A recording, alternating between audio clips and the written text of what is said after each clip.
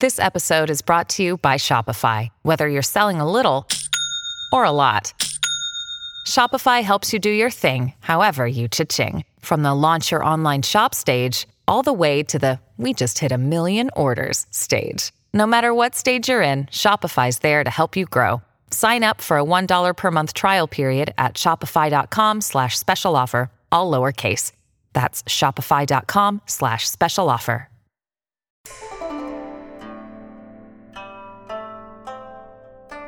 Hello, I'm Natasha Heller from New Books in East Asian Studies, part of the New Books Network. Today, I'll be speaking with Ari Heinrich. His new book, Chinese Surplus, Biopolitical Aesthetics and the Medically Commodified Body, is a fascinating study of representations of the Chinese body in the context of biotechnology. How are bodies reproduced, broken apart, and circulated? And how do the representations of these processes help us understand transnational biopolitics? Heinrich takes up these questions and others in this path-breaking work, one that will change how readers think about the body in contemporary art and media. Welcome, Ari. It's great to have you here today. Great to be here. Thanks for having me on. So I'm wondering if you could start by telling us what drew you to the study of modern Chinese literature.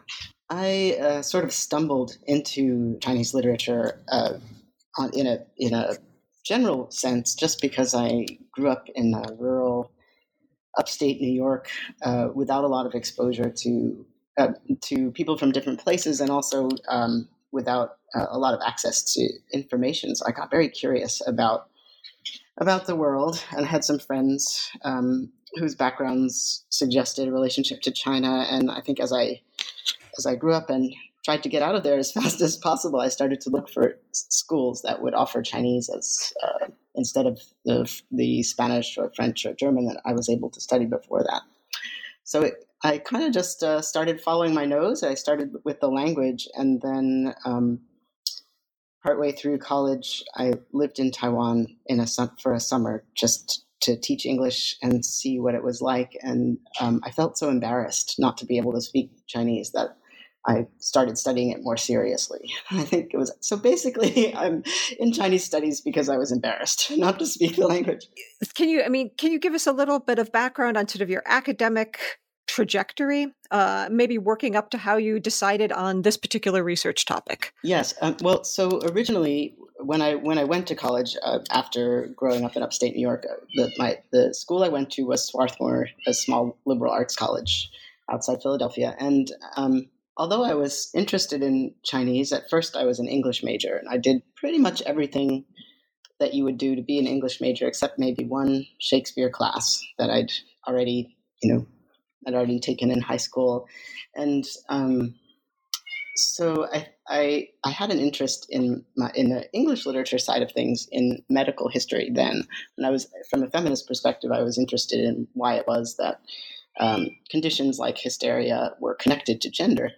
And I started to research that and ask questions about what was the relationship of somatic expressions of illness to ways that medicine and illness were described in medical texts, to science and so forth.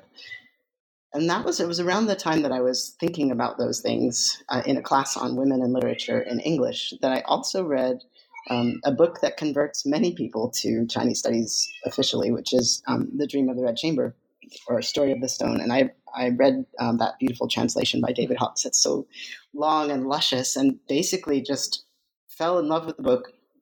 And I thought that, without knowing any better, I thought that meant that all of Chinese literature was like that. And therefore that I had to stop everything and start learning how to read it in the original language better.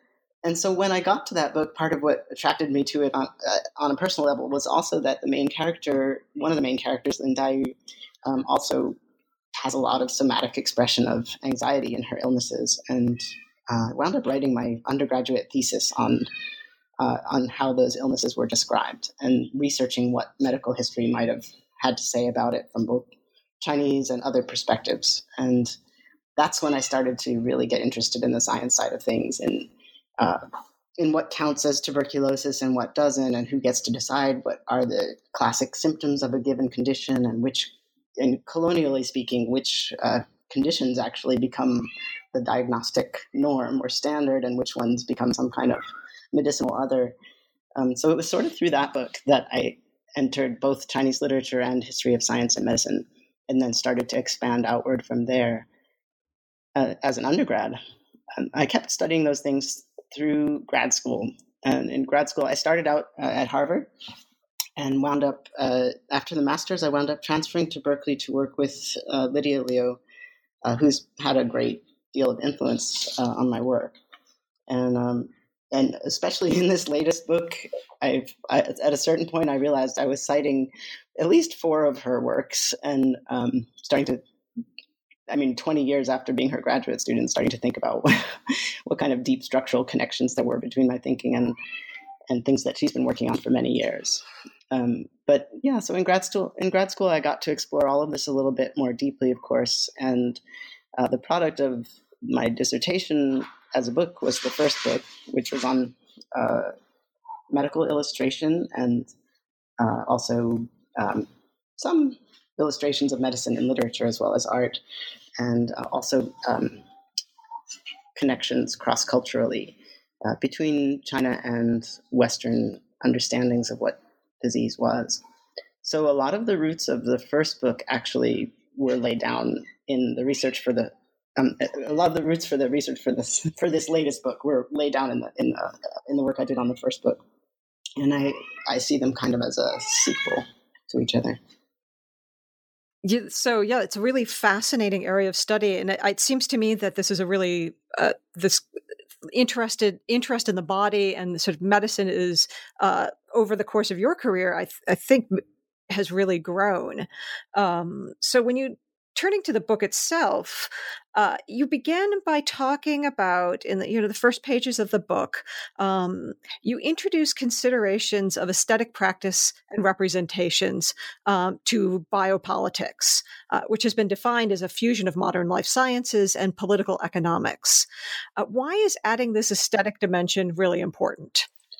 I'm really glad you asked that, because sometimes I think that is actually one of the central questions of the book, even as it enters into very specific case studies of illustrations, of literature, of contemporary art, of cinema, and popular science. Actually, something that's very important to me, very close to home as someone in a humanities department, is the problem of the humanities versus this being constructed as something in contrast to the sciences and STEM courses and courses of study. In the contemporary university, I don't see the humanities and sciences as opposites, even if the administration does. And one of the things that one of my hopes in terms of my career as a whole is to kind of create the conditions for a handshake to occur between medical humanities and medical sciences. I don't see a lot. I think both sides have to reach out more. And since I'm not trained in the sciences specifically, the book's kind of my effort to reach out from the humanities side and engage in a discussion about essentially about hard sciences. So the aesthetics component is the bridge. I think typically, for example, in medicine, illustrations are seen in a purely functional way. In other words, the text and the science itself is the most important thing, and any illustrations you see serve primarily to support those other concerns. They're not primary, and they're not considered necessarily primary resources unless, for example, they're providing evidence of a disease that couldn't otherwise be seen by the naked eye. So a very utilitarian, very functional approach to illustration.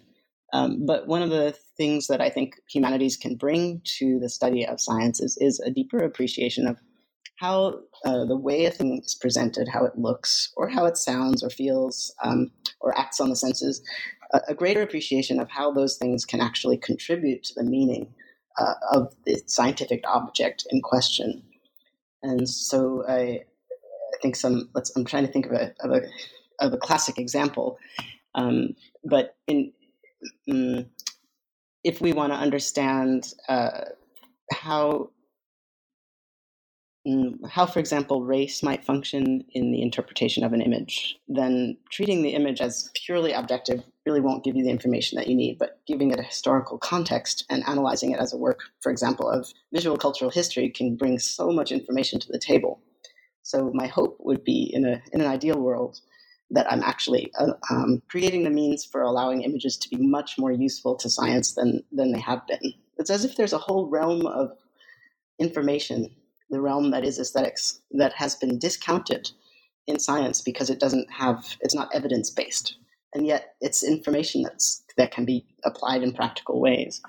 So I think in my book, I'm particularly interested in ways that we construct understandings of race and humanity, and the ways that aesthetic objects like artworks or popular science exhibits can contribute to misunderstandings about race and culture in the name of science. It's things like that I think are would hopefully be useful in a study like mine in the end. So I'll probably get into it later too, but when we look at the Body Worlds exhibits, the plastinated human cadavers, they're often presented as scientific objects, as anatomical phenomena that, because they are raw humanity, they couldn't possibly bear the burden of, for example, racism or colonial histories, etc. But in fact, a lot of the conditions of viewing those exhibits are deeply inflected by colonial conditions. And without knowing those things, you just won't get as deep an understanding of the exhibits as you otherwise would. Thank you. That's, I think, really useful context for understanding how the book came together. And so in chapter 1, you began with Frankenstein in China. And in particular, there's a very interesting connection with automatons. Can you tell us about this and how these ideas shaped discourses about bodies and politics in modern China? Yes, definitely. The Frankenstein chapter was a lot of fun to write because it kind of came out almost being like a mystery, as a mystery with a solution, one of those rare instances, one of those rare cases in history where you follow a trail and actually find a solution to a puzzle. And in that case, the puzzle had to do with what people were thinking, and specifically what Chinese diplomats were thinking about the human body and the body as nation at the turn of the 20th century, at a really important time historically. And one of the things that's really hard to do, whether you're in psychology or in sciences or neurosciences or humanities, it's almost impossible ever to know or even speculate what someone feels about something. What is the reaction of an audience to a film? Or so it's a classically difficult thing to measure. Or what is the reaction of someone to a work of art? And in the case of the Frankenstein chapter, I felt like I could make a strong case for extrapolating what some of the reactions to a very powerful automaton exhibit in London at the turn of that century might have been. And it turns out, and luckily for me in writing the book, it turned out to have a lot to do with the body as a political object. And I didn't know at first that there would be such an intimate connection. I started off with a very general interest in Frankenstein as an unusual body and just a curiosity of how it was translated and when into Chinese. And when I started researching that question, I discovered that several other scholars had also been interested in the question, that none of us could actually figure out where the first translation was, what happened. Like, seems like the earliest one we could identify happened in, I think, 1980. And there may be earlier ones, but none of us has uncovered it. And yet the word Frankenstein existed in Chinese since at least the turn of that 20th century, when Yang Qichao referred to it, and others. And so I started, like these other scholars, I started digging deeper to see if I could figure out what the roots were. And some of the works that they did were outstanding, like that incredible detail-oriented philology that I just have the utmost admiration for, because it's so much work to trace every reference from every newspaper to understanding, the multiple translations of things.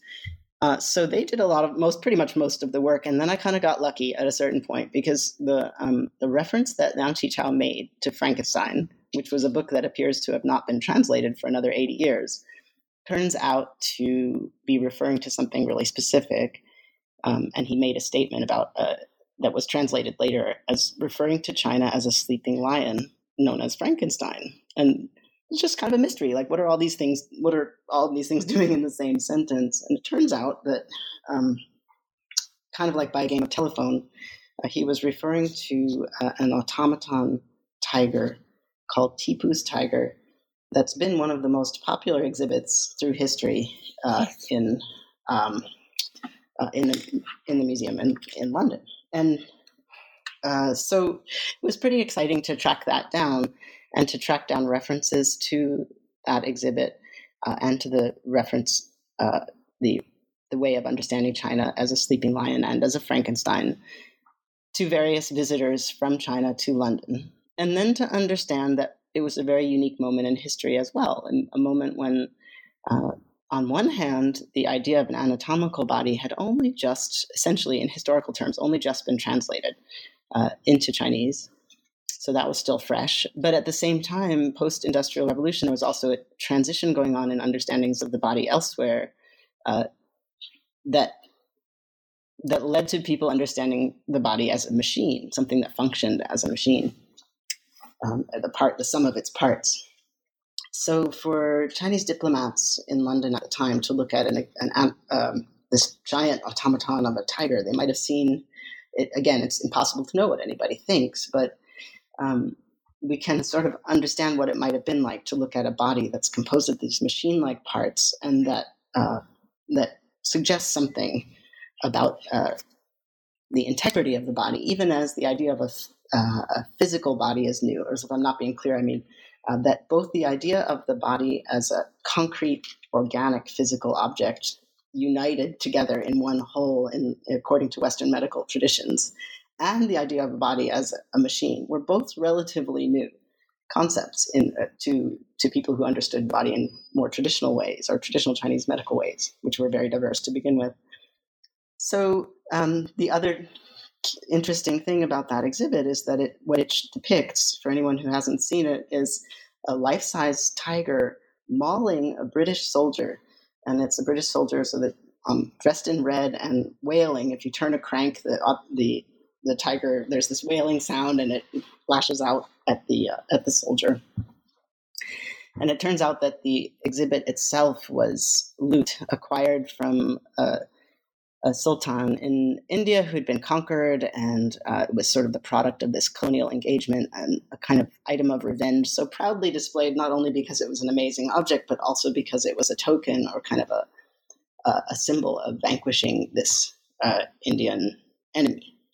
So for Chinese diplomats at the time, there's no way that they could not have understood that as a sort of suggestion, like this, you could be next. This is going to happen to you, especially since China was already being understood or characterized as a lion or a tiger. So I go into a lot of detail about this particular stuff in the book, but in a nutshell, it means that at the same time, the idea of the body as a mechanical object and as an organic object were starting to emerge or be explored in Chinese intellectual context. There was also the introduction of this idea of a powerful mechanical body figure that could still be vanquished by Western powers. And it sort of led to the emergence of that very powerful metaphor of China as a sleeping lion that Yang Qichao used as a criticism of his countrymen. So it's a very long story, kind of very philologically detailed, but kind of in a very nerdy way, just super exciting to track it down and find the source of that stereotype, of that understanding of China as a sleeping lion, and to understand that it was connected to Frankenstein, and therefore connected to this idea of a body that was just the sum of its parts, that you could disassemble just as easily as an empire could disassemble an existing nation or regime. Yeah, and you could see how these ideas ripple through the coming decades for the rest of your book. So in chapter 2, you jump forward in time a bit to discuss a novel and a story by Yu Hua, and then you also discuss the work of the Cadaver Group. And between the two of these, you trace a shift in the way the body is perceived. So could you give us a sense of how Yu Hua depicts the human body in the works that you discuss? Yes, thank you for asking. I love Yu Hua's work, and that's one of, in the archaeology of this book, the work on Yu Hua is one of the earlier layers. It's something I've been thinking about since graduate school and had developed in an earlier essay a little, and then in this book got to expand in much greater detail. Something interesting about Yu Hua's work is that in his earlier writing, such as the writing I examine in the book, he was more deliberately experimental and he really liked to push form and content in different directions. So in the story that I look at, 现实一种 one kind of reality, he tells the story of a couple of brothers who basically engage in a kind of a battle resulting in the complete dissection of one of them. And the body of the story, the bulk of the story, is the bit by bit detailed discussion of each individual part, how it was dissected and where it went. And in that sense is a fair commentary on what writing might mean. And something interesting about Yuhua is that he also openly connects his work to that of the great author Lu Xun.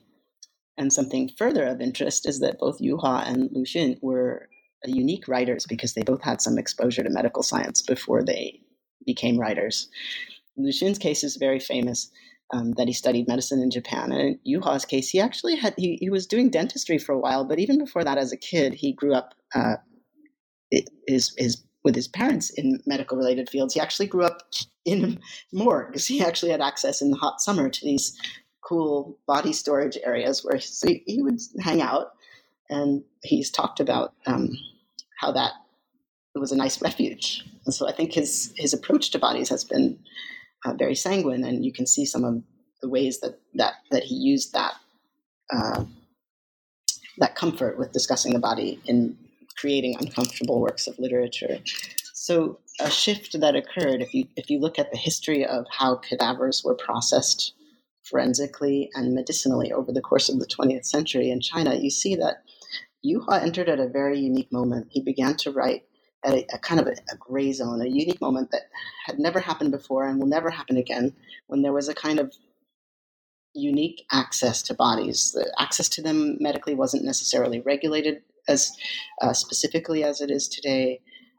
And it was also a time when the body was acquiring a kind of commodity value. So if you compare back to when Lu Xun was finishing his medical training, at that point it was shocking just to be able to do any dissection at all, since people in China weren't typically allowed until 1913 to practice cadaver dissection. So it was pretty unique in the history of Chinese literature that Lu Xun, when he was in Japan, actually got to have his hands in a body. But at that point, the body itself hadn't yet acquired the commodity value that it has today. You couldn't actually sell individual parts. Of course, it originated in commodity value in grave robbing and so forth in order to find specimens. But on the whole, it wasn't the first thing you thought about with the body. Wasn't necessarily what can I transplant from it or to it, or how much is that worth, or where are things going to go. Whereas in Yuhua, by the time that Yuhua was writing, suddenly there were these blood scandals, things where blood sellers were acquiring HIV, and he actually wound up writing the Chronicle of the Blood Merchant, which engages, if not with HIV, but with the idea of selling blood in the rural countryside to illustrate some of the challenges of life in literature then. So I would say, in my assessment, and I always want to know what other scholars think, but when I read Yuhua, I read closely for anxiety or interrogation of the idea of the body as having a commodity value. He seems almost obsessed with the body as having a money value. And that's a shift. It's a shift historically and in literature, where the body has gone from being a source of obsession and fascination, maybe for sexual reasons or for erotic reasons or even for medical reasons, to something that has acquired an exchange value. And that exchange value is pretty unique to our moment, and tracing the entrance of the idea of the body as something that's commodifiable really yields a lot of information about how it's circulating in the present day. So not so long after Yuhua wrote that piece that I discuss, it's not a coincidence to me historically that's when the cadaver group started using cadaverous materials in their artworks as contemporary artists who somehow gained access to medical hospitals, teaching hospitals, and preserved specimens to use in their artworks. So historically speaking, that moment, say between 1980 and 2002, it's something that will never happen again. And now it's much harder to get hold of these anatomical specimens. Artists won't do it for various reasons. So much has changed. But in that particular moment, there was a dialogue going on about how the body could be made public, how it could stand to represent the nation or individual artist's agenda.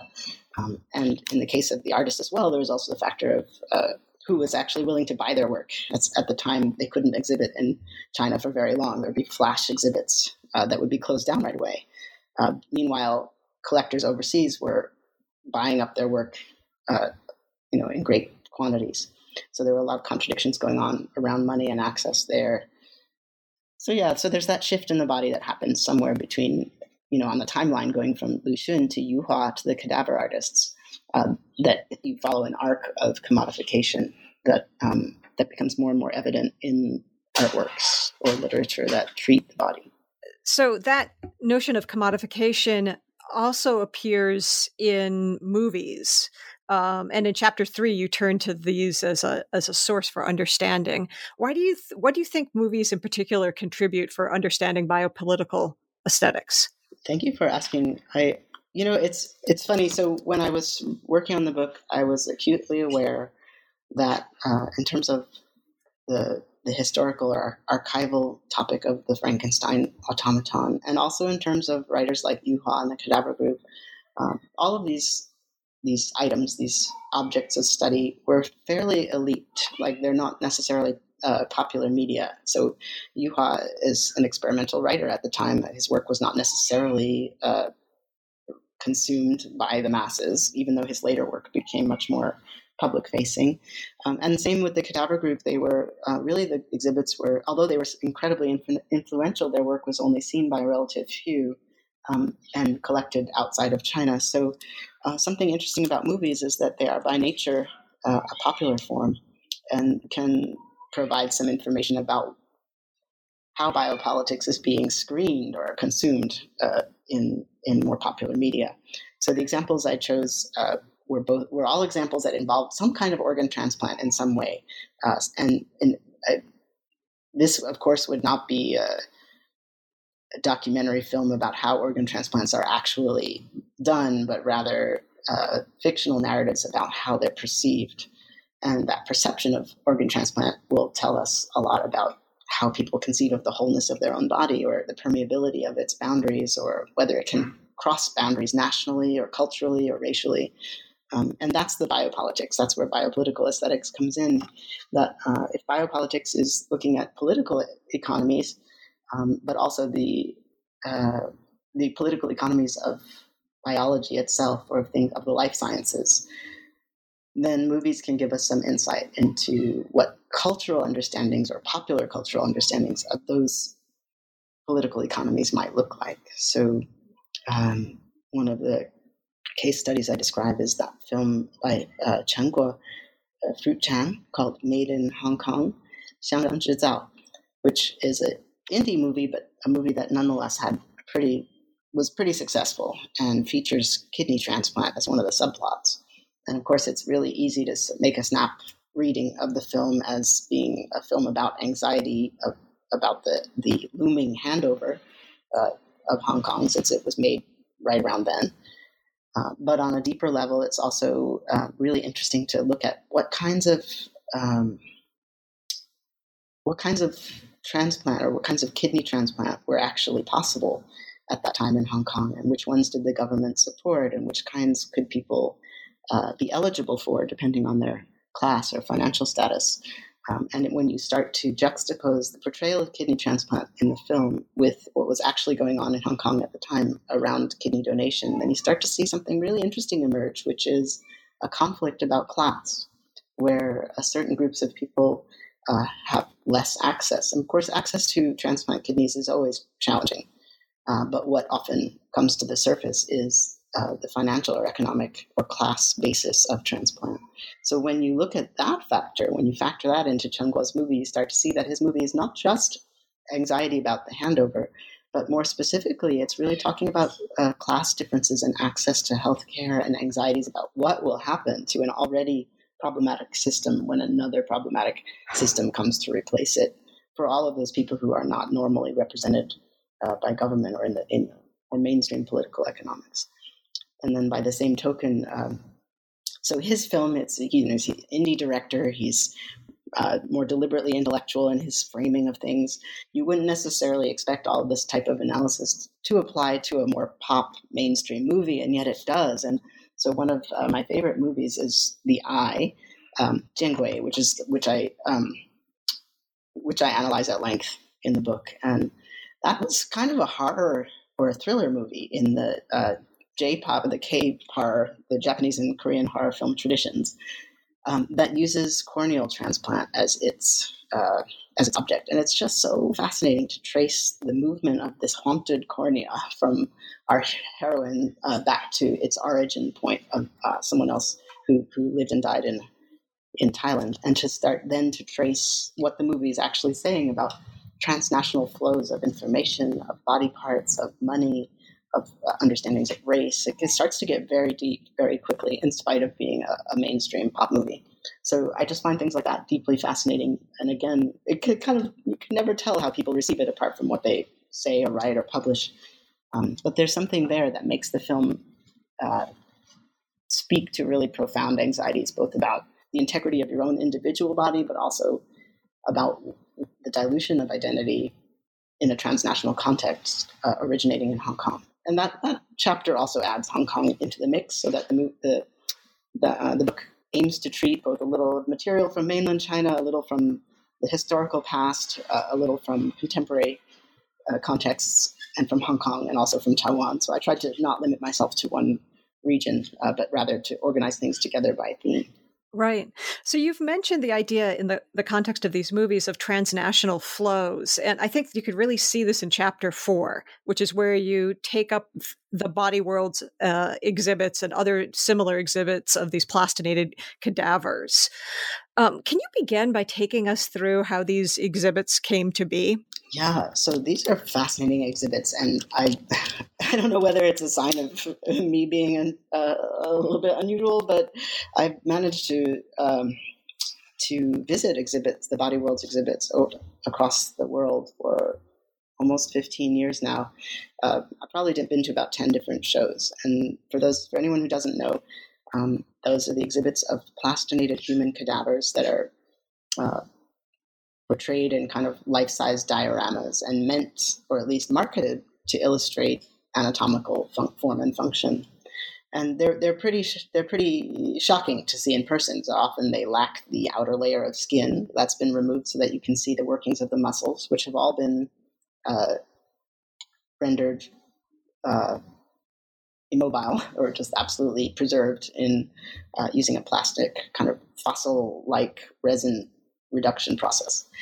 And they, in fact, have reached so many millions of people around the world, these exhibits, that if you haven't seen one, you're kind of the exception to the rule.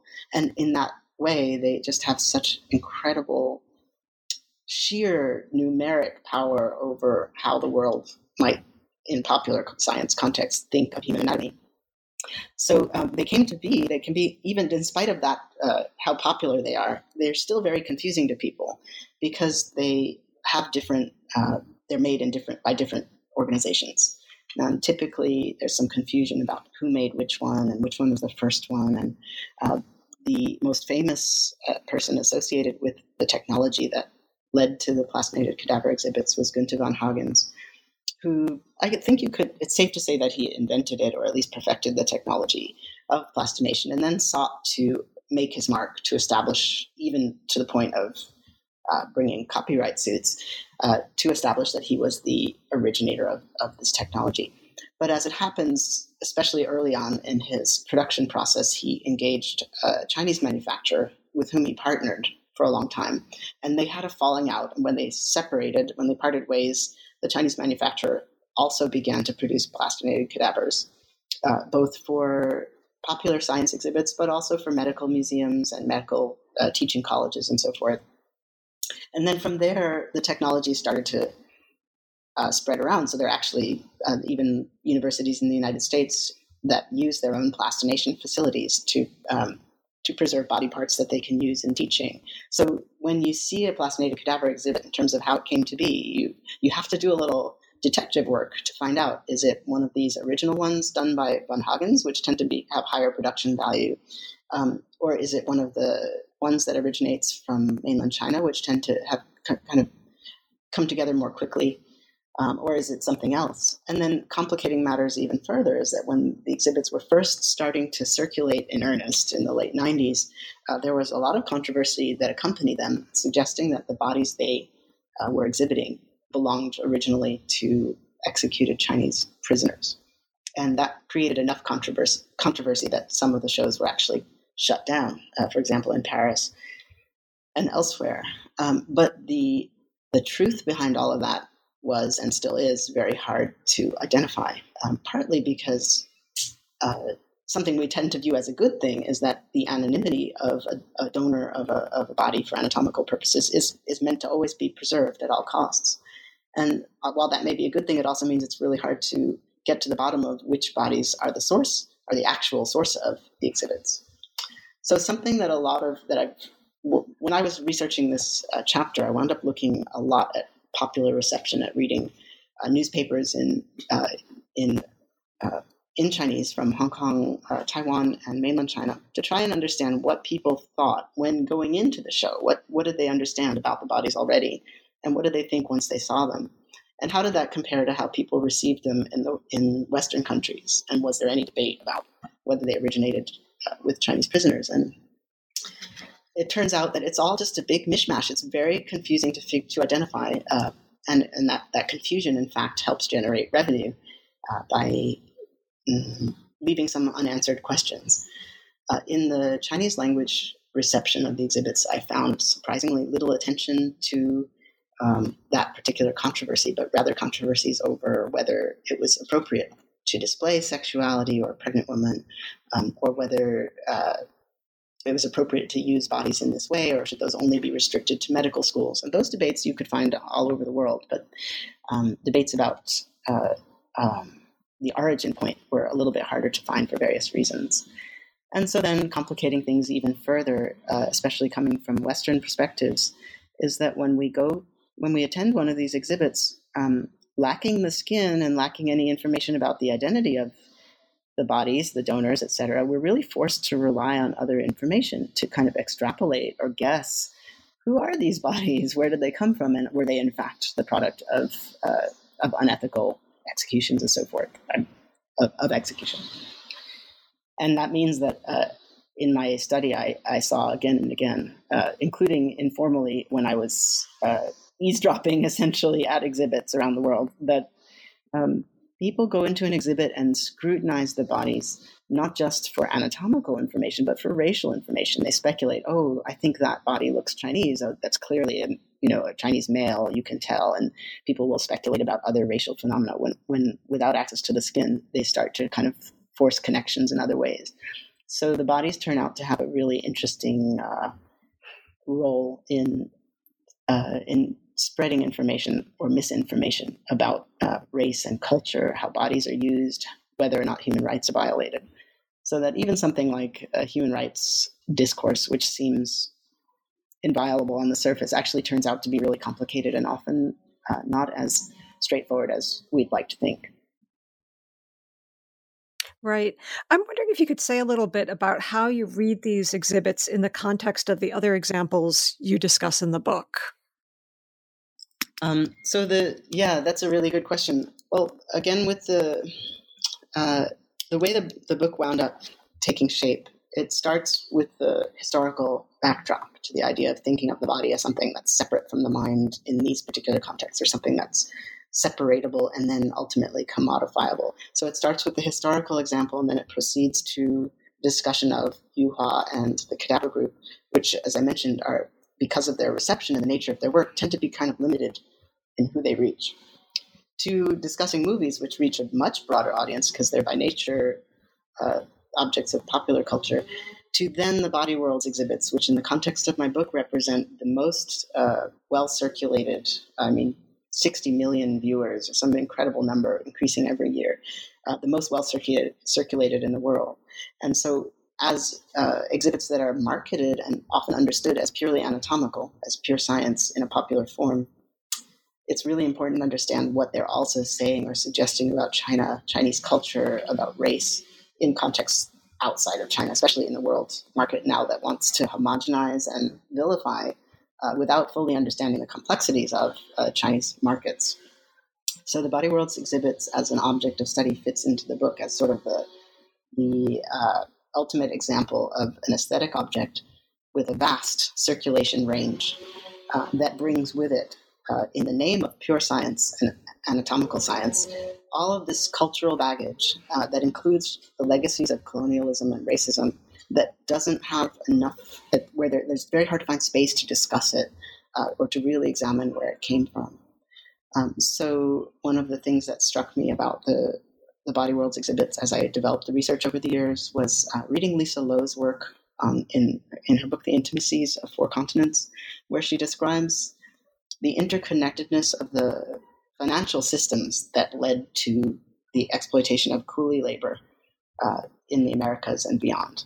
And I was thinking how even though the circulations that produced coolie labor happened a couple of hundred years earlier than the Body Worlds exhibits, they still, the formula, the cycle, the pattern was very similar, almost identical, and that there's something in historical patterning that was recurring, and that in Lisa Lowe's way of understanding it, it was deeply embedded in transnational and colonial networks of exchange. So why would I not look at the Body Worlds exhibit as a contemporary example of those very networks? When I look at it from that financial angle, which basically essentially boils down to where's the money, then when you start to look for where's the money in these situations, all signs point back to profit margins, biopolitical economics, and ways that profit can be made on different bodies. And then the question comes up again, whose bodies? Whose bodies are being profited from? Who is profiting from them? And what are people being led to believe about, for example, Chinese race, when they see an exhibit like this? So in the epilogue to your book, thinking about you've made the point that these Body Worlds exhibits have been seen worldwide. And so in the epilogue, you introduce the example of the Terracotta Warriors, which is perhaps another exhibit of bodies of a sort that has also had this really wide world encompassing circulation. Can you tell us a little bit about what we might learn from that comparison? Yes, definitely. It was so interesting for me to learn. Although I had seen many Body Worlds exhibits, I had not actually seen many exhibits of the Terracotta Warriors. I'd just seen one. And so it was interesting to me to learn that, in fact, the exhibits, these circulating exhibits of Terracotta Warriors, are, if not then one of the most successful exhibits of all time. And therefore they have that in common with the Body Worlds exhibits, but they also have in common this connection to Chinese bodies, that they somehow originated in China. And that there's something about the objecthood of them that also resonates. So when we look at a plastinated cadaver, one of the questions that comes up for many people around the world is, are they real? How much of them is left that's organic? And should we even consider them a body? Or are they simply a very detailed plastic model? And that really changes how you understand that question, changes the way you view the exhibit. And to give a very concrete example of one way that question of whether it's real or not can affect things is that in every country where the Body Worlds are exhibited, the specimens themselves have to pass through customs, and each country has different laws that decide whether the specimens count as organic matter for the purpose of customs or whether they count as plastinate models. So in the case of Australia, for example, some of them, at least in one case that I looked at, the customs decided, well, they're not actually biological.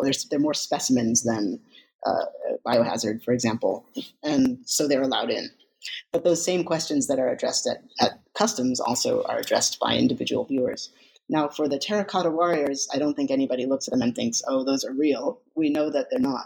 And yet they're subject to a lot of the same concerns. They're considered these kind of exemplars, these representations of Chinese culture. They are considered